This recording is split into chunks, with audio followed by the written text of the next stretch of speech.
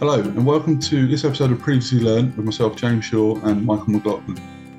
On this episode, we had the honour and privilege to be joined by Alex Staniforth. Alex is an adventurer, a mental health advocate, author, fundraiser, endurance athlete, motivational speaker, and charity founder of Mind Over Mountains. And check out his website in the links, www.mindovermountains.org.uk. Yeah, loved this chat.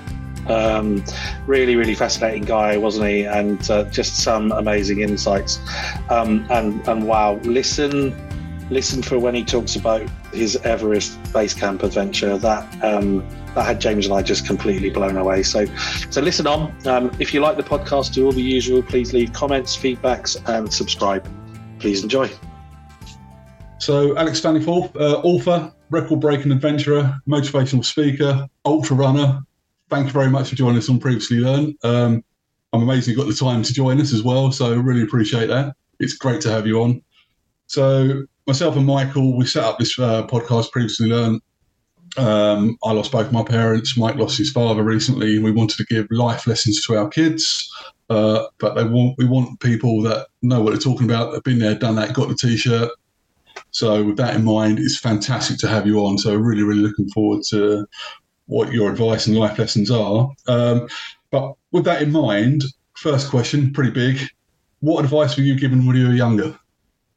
What advice was I given? Well, I think firstly, great to be here, and thank you for having me. I'm still very much learning, but I'm very happy to share anything I've learned so far.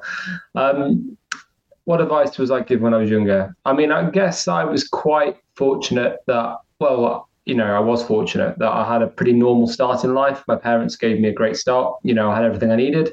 I was, happy and healthy and had a lot of opportunity. I think to work hard, my parents instilled that in me. I had a pretty kind of, a pretty average background. We had to work hard for things. We were comfortable, but we weren't necessarily, very, very, very kind of well off. And that attitude of kind of working hard, has always been in there from both parents. I'm just trying to think back because it's not that long ago, but some of these things just kind of become second nature over time. I think as well to always treat people how you want to be treated. And I was badly bullied all the way through school, so I really appreciated that. That saying more than most, and having empathy for people and understanding being in their shoes was important. So I think from an early age, it was always that case of, working hard, trying hard at things, being as good as I can be. But it's interesting because I've always been very, very self-critical, so I don't quite know where that's come from. But yeah, that's some of the main things from my parents. I think from my grandparents, because that's also a big influence. It was around kindness. My grandma gave so much money to charity to help animals and conservation and helping, projects around the world. And I saw that from a young age. And that's what I think inspired me to start doing things for charity myself from a very young age and having that compassion, always giving more than I take. So it wasn't necessarily advice. It was just being inspired, having those role models. I think you're right. No, very interesting. It's, and I think that's part of learning as well, is being around the people you are and just by natural osmosis, picking up how they act and how they interact with people and just doing the right thing, not necessarily when people see you doing it, it's just the right thing to do because it is the right thing to do, I think, really it's actually, it's about doing the right thing when nobody's watching. That's the true measure of actually values and being true to ourselves is showing up regardless, So yeah, that's spot on. So as touched on in the beginning, author, I should say I'm reading your book at the moment, Icefall. Absolutely bloody brilliant, incredibly inspirational. No, brutally honest as well. It's such an honest book, I can see when you're reading it, you can actually feel where you're coming from on the page. It's really worth a read.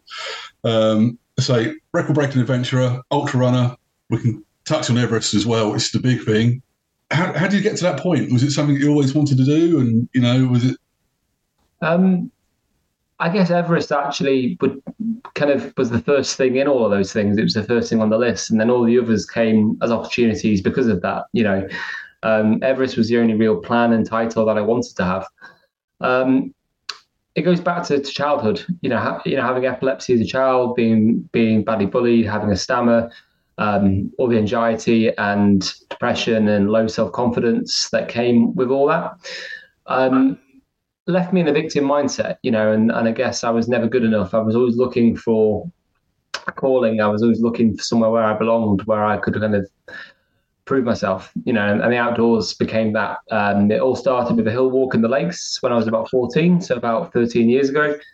And that one experience, that one opportunity to actually do something different, completely changed my perspective, inspired me to think bigger and, to actually realize that all these challenges I had at school, this really kind of unsettling, just nervous wreck time, to realize that actually, that didn't have to define me, that I had a choice and that only I could take responsibility of that.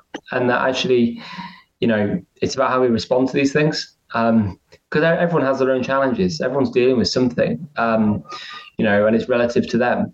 And it's about actually realizing that there is a way, there is a way out, there is a way through this. As Everest became the kind of end goal of that, I kind of, at 14, you think you can take on the world. You're kind of naive. My parents always said to kind of, always to dream big, you work hard, you can achieve your goals. Climbing Everest seemed to be the ultimate thing to achieve and to prove the bullies wrong. So I kind of loosely set the goal at 14 after that first hill walk and actually put the steps in place due to a number of events. And in 2014, 4 years later, I actually found myself at base camp. So that kind of wasn't expected, really. Mm-hmm. So that was pretty much 9 years to the day, right? Judging by the book, is that right? 2014 was my first trip. So yes, yeah. So when I was 18, yeah. I can't get my head around. So you're like in Cumbria, like you say. Then the next thing, or not next thing, obviously the steps there as well. But you're 18, attempting Everest. How did that feel?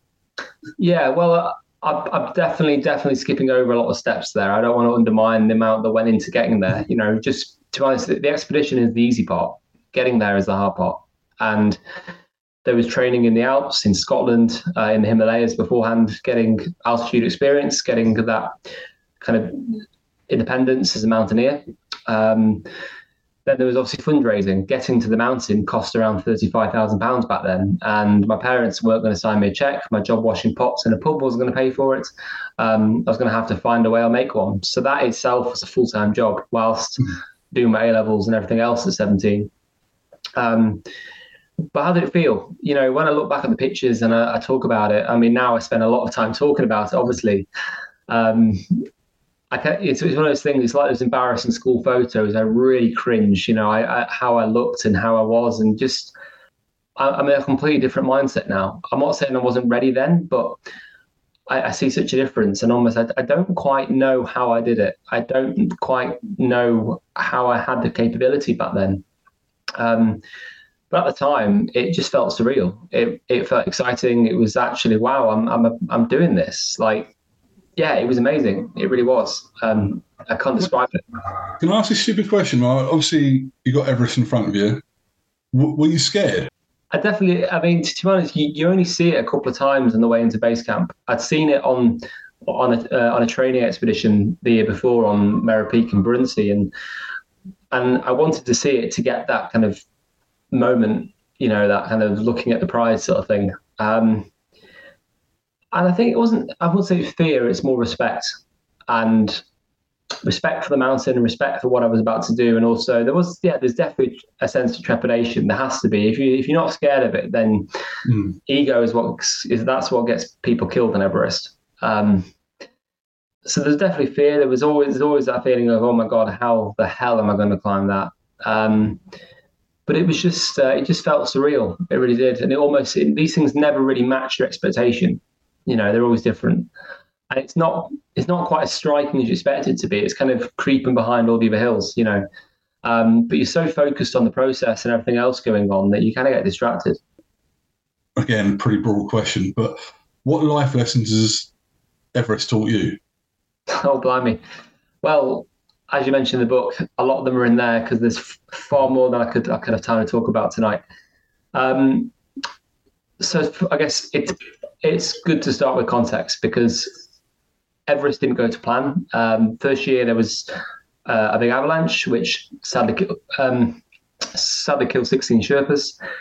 The following year went back again at 19 in 2015. And this time we were just below Camp 1 when the earthquake hit Nepal.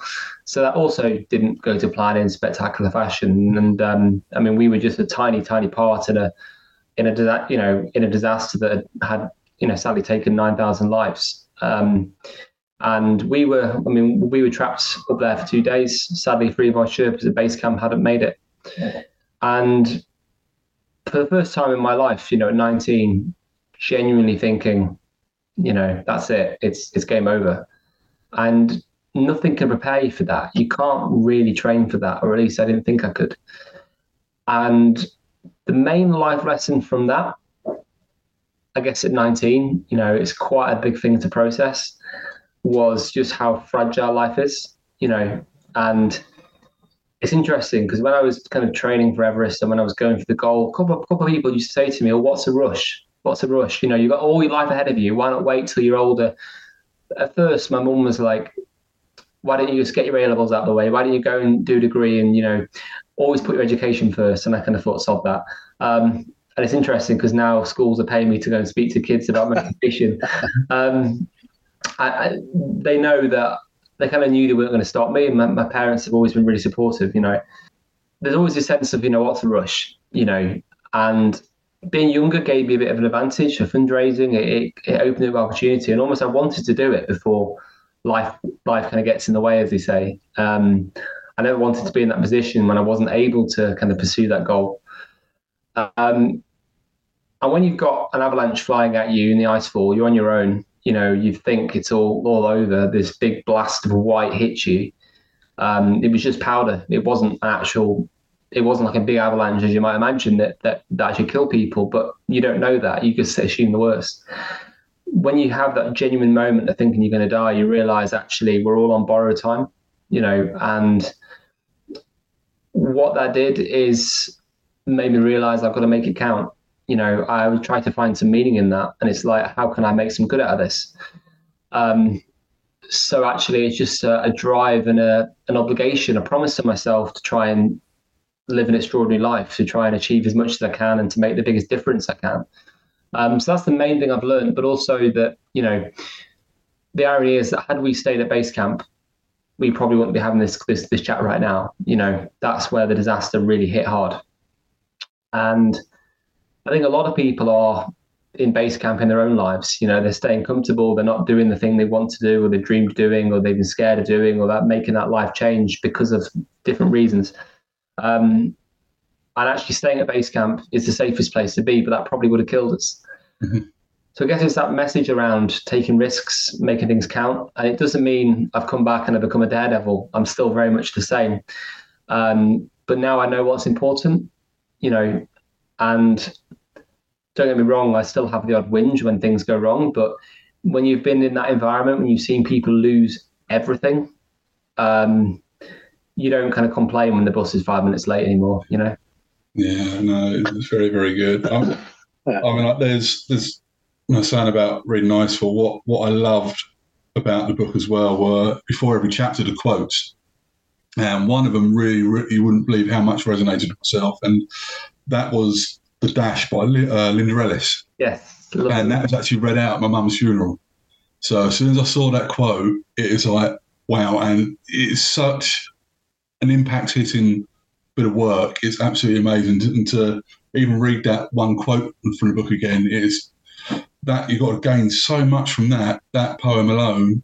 In life, exactly what you said, tomorrow's not a given. It's the 2 dates, and it's the dash in between. It's the journey in between, which is what counts. It's a magical poem, and actually choosing the right quote for each section of the book was quite a challenge. I obviously pinch all the quotes of other people because they're much better than mine. But that poem really does resonate, and I think I feel really grateful for what happened to us, because not obviously to what happened to the people that died. And I'd if I could change that, obviously I would. But I feel grateful to have that perspective so young, because in some of my jobs and some things I was doing at the time, as a pot washer and working in hotels and various things, I met so many people that were so dissatisfied. They hated what they did. They hated life. They hated their jobs. And they had to kind of wait till that age, till that time in their life to make that change, to kind of backpedal.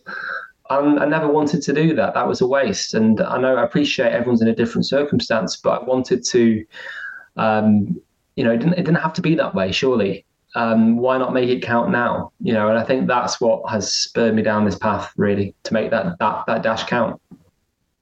One of the things I just take back the conversation you were talking about school, and James and I both know sort of having difficulties at school and stuff for me many moons ago. But what kind of advice would you give any parents or sort of people at school listening to sort of take forward and move them beyond those difficulties? Because it can be quite lonely and a harrowing experience at school under those circumstances. Definitely. And I know it was really hard for my parents to see that, to feel helpless, to watch me struggling. I think mum especially, because when I was in high school, my parents split up. So, I lived with mum and she saw that firsthand. And we're still really close because of that. My mum is very territorial. If she doesn't agree with something, you'll know about it. And so she fought really hard to kind of get me the help I needed, especially in the bullying. I think the advice that I'd give, the advice that I guess it's to never let ourselves be defined by something. I could have just kind of curled up in a ball and let the bullies define me, but actually it's keep doing the right thing. If that means standing up for yourself, if that means, banging on the doors until you get heard, it's to keep doing the right thing. And also to know that, however you're treated at school, if you're going through a tough time, that doesn't have to define you. You hear all these stories of people that had a really tough time in school and a bad upbringing and go on to be successful. So I think it doesn't define the future, is the advice I'd give. So almost don't think that, if your child is going through a really tough time, they have something they're dealing with, it's not the future. A lot can change. And I like to think that my story to an extent may show some of that, that actually it's just the start, really. It's fascinating. Yeah.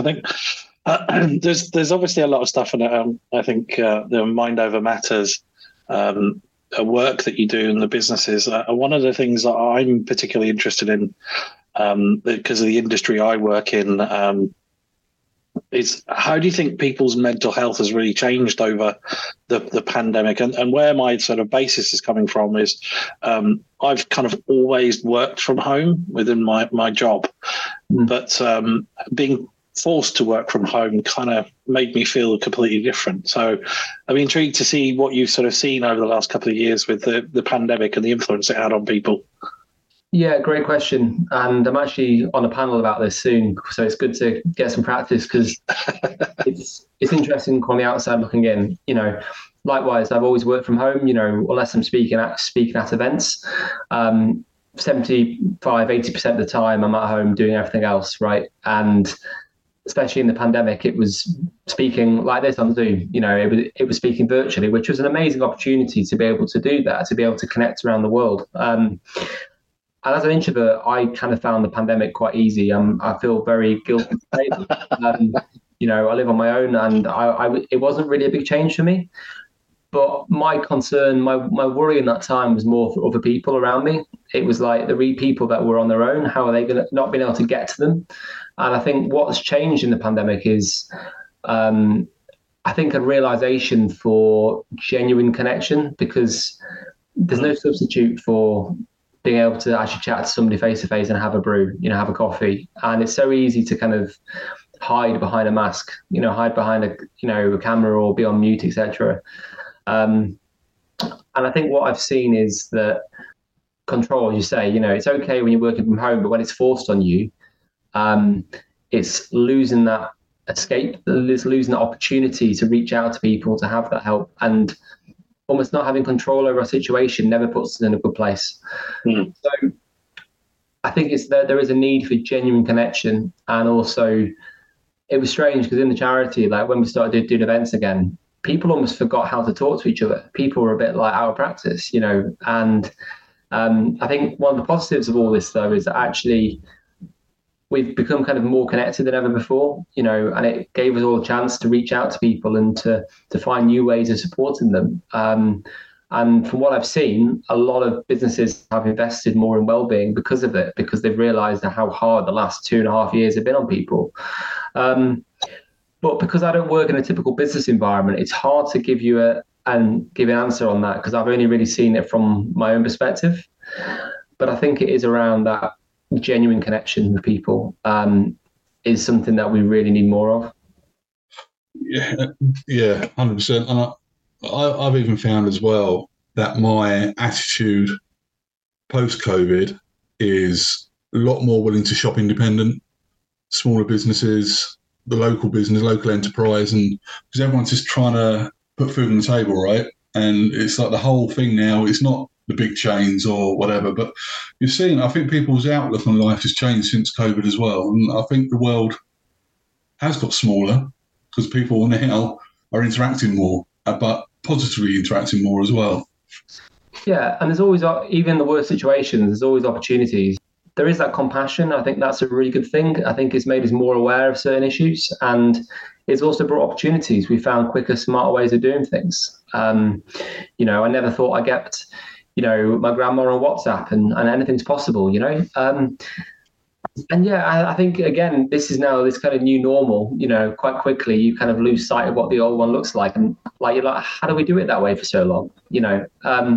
So it's almost like you don't realize what's possible until you have no other choice. But I think from a mental health basis, I do think that I feel that people are more empathetic now, because people have struggled that have maybe never struggled before, because they've been in a situation they've never dealt with. And when you've been surrounded by all this like threat and unknown and uncertainty for so long, I think we've all had to find different tools, because, for months and months, the gyms were closed and things were closed down. And I was lucky I could go out and run, but what about other people that were stuck at home, Yeah, we've had conversations before at work, and it's like the people that, if you live in a city and you're a young person that lives in the flat, they haven't got the garden. I'm fortunate, the house we live in, we've got a garden, the kids could have played in the garden while it's all going on, whatever like that, especially when the weather was good. But then the second lockdown, when the weather is awful and everyone's trapped, it is like people are climbing out the walls, and it is awful, and it just didn't seem to get an end either. But I think, people, like I say, people had a new lease of life on the back of it, which is only a positive thing. You've just got to get out there and try and see the world, I guess. Yeah, I think that point, Alex, on more people kind of didn't realise they suffered or didn't appreciate that sometimes they maybe sort of were having some difficulties. And the thing, because I remember being in the room, for what felt like 50, 60 hours a week. And all of a sudden I realised it's like 7 o'clock and I've been in these four walls and literally like got a cup of tea. But I think the empathy bit is important. I think a lot more people have. I think that's an absolutely cracking point in terms of there. So I was going to follow on from that, but I think kind of answered more of that. What sort of things would you recommend for people who are maybe stuck at home or maybe just feeling the walls are coming in a little bit, sort of that kind of work thing? And I'm kind of pushing you towards the walk and talk, because I was going to have that like funny joke that turns around and says, if I was walking up a hill, I probably couldn't talk too much. But what sort of things are you finding helps people? Well, I mean, in the charity, our ethos is essentially to give people that safe space to walk and talk, or just to walk and, be in nature with like-minded people. For me, the outdoors has always been my way of managing life, managing my mental health, whether that's walking, whether that's running, cycling, just being outside, being active. And if you can do that with other people, you have the added benefit of being able to talk about problems and just to offload rather than carrying these things that kind of weigh us down. My advice to those people, if you're able to, I mean, obviously now we're able to get outside, is just to make that a routine, make good habits, just to get a break from that, that environment. It's not often the big thing. It's not about going and doing a half marathon. Actually, it's 5 minutes. It's having that as part of a habit. and a routine, because I think almost if you do it when you feel like it, obviously then we're more likely to be distracted by other priorities. So I think it's about having healthy habits and small things we do on a regular basis, really. If you can't manage half an hour, 10-minute walk around the block, maybe take a phone call, for work whilst on a walk.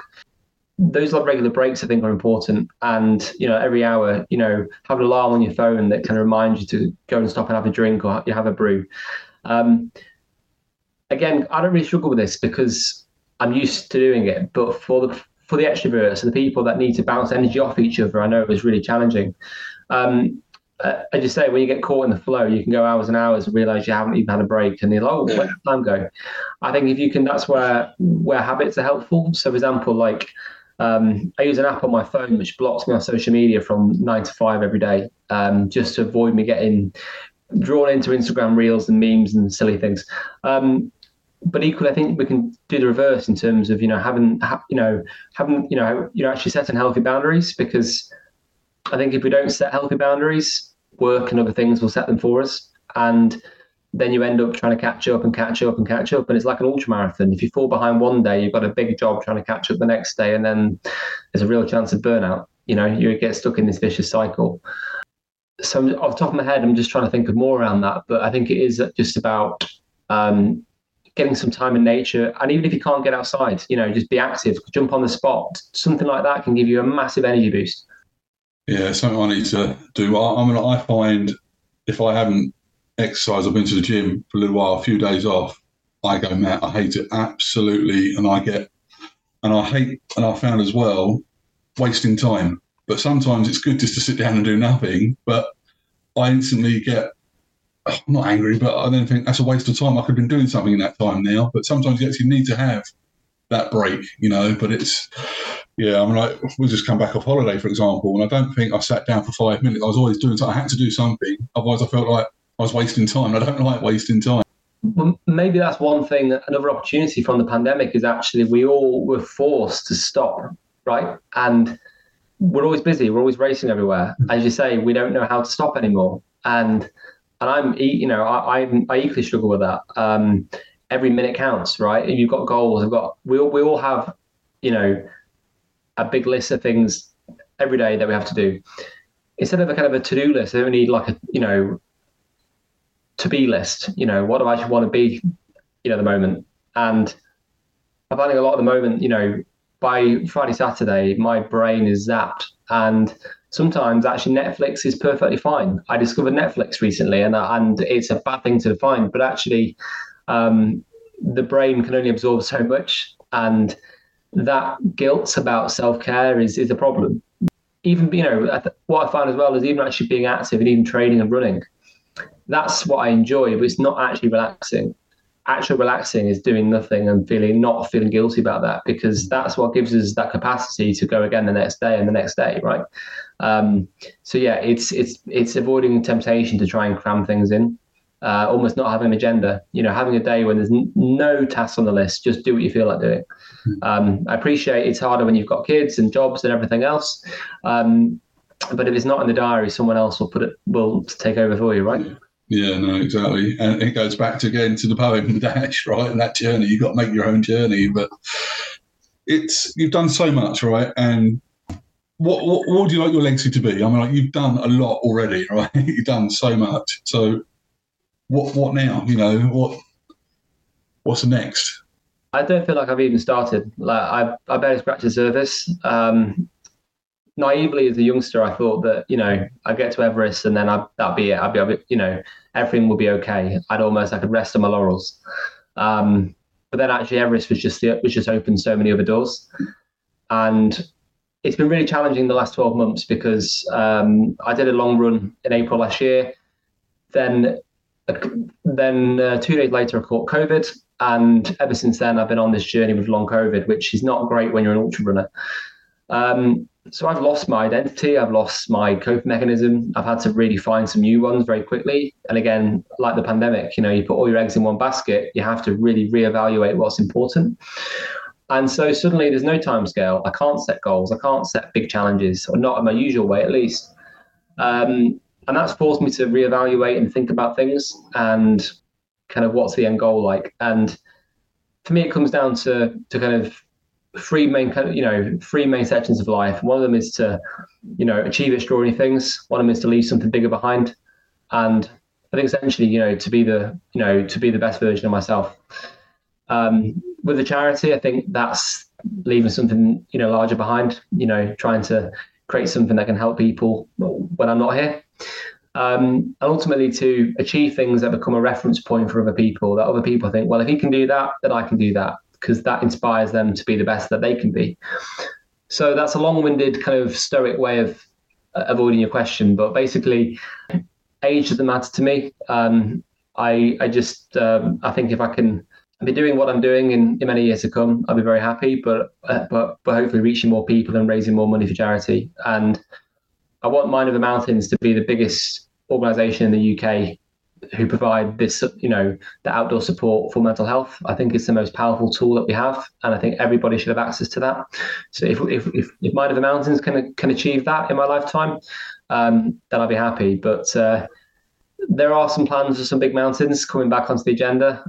I've just committed to an expedition to Aconcagua in December, which is the highest peak in South America. So I'm getting back into the high mountains after all these years, and we'll see what goes next. But basically, I think it comes down to that question. And the end of the day is what difference have I made today? And if I can think that every night, then I think that's success for me, really. But in principle, I'm only getting started. Oh, fantastic! Listen, it's amazing what you've done, and it's the charity work. And I'm going to even say, reading the book, and some of the quotes you've had come back from people dropping you lines. That's inspiration, right? And it's people passing it on, and that's going to inspire someone else. You don't know, a child of like 9 or 10 might read that now. They're going to do something that's going to inspire someone else, and the chain carries on, the legacy is fantastic.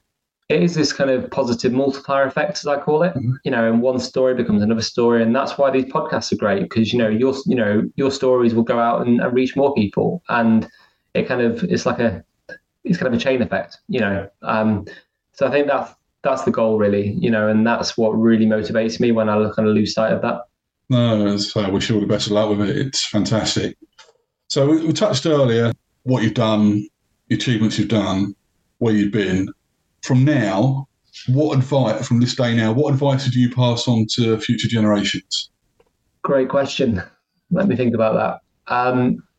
I think it would be that, the biggest barrier to achieving our potential is always ourselves. It's the stories we tell ourselves. It's the labels that we put on ourselves and that society puts on us. But I think we are capable of so much more. It is literally about the choices we make, and it doesn't matter what we've been through. Everyone has their own challenges. Everyone's dealing with something. But my advice would be to never let anybody define your potential. The biggest risk to me is staying in base camp, whatever that base camp looks like for them. Brilliant stuff. I think that's a nice place to end there. I can't thank you enough for your time and your insights. It's absolutely amazing, absolutely brilliant. So really, really genuinely appreciate it. Well, I hope you enjoyed that chat. I found it absolutely inspiring. It's absolutely amazing chat with Alex. Some of the stuff he's done, and that's even just the tip of it, was mind-blowing, really, really informative. Loved it. I found also the concept of leaving something larger behind brilliant. That's exactly what we wanted this podcast to be about as well. It's just absolutely spot on. Really, really enjoyed that chat. Yeah, the advice for like the being at school and things going on there. So I liked the bit when he said people generally just stay in their own base camp, and obviously with the story, that harrowing story about what happened, and it just so happened he left a few hours earlier. So people don't take risks, so you should take them, make things count, and the biggest barrier was ourselves. I just love that, the fact he's saying everybody has challenges. It was good, yeah. And I think one of the things he really closed with that I loved was, don't do a to-do list, make a be list. And I'm like, be something, make a difference, do something, as you say, leave something larger behind. Just loved it, absolutely fascinating. Thanks, Alex. Yeah, no, brilliant, good stuff, Alex. And again, thank you very much for listening to the podcast. It means a lot to Mike and I. And please, as always, leave comments, feedback. It all means a lot to us. So thanks again for listening. Take care.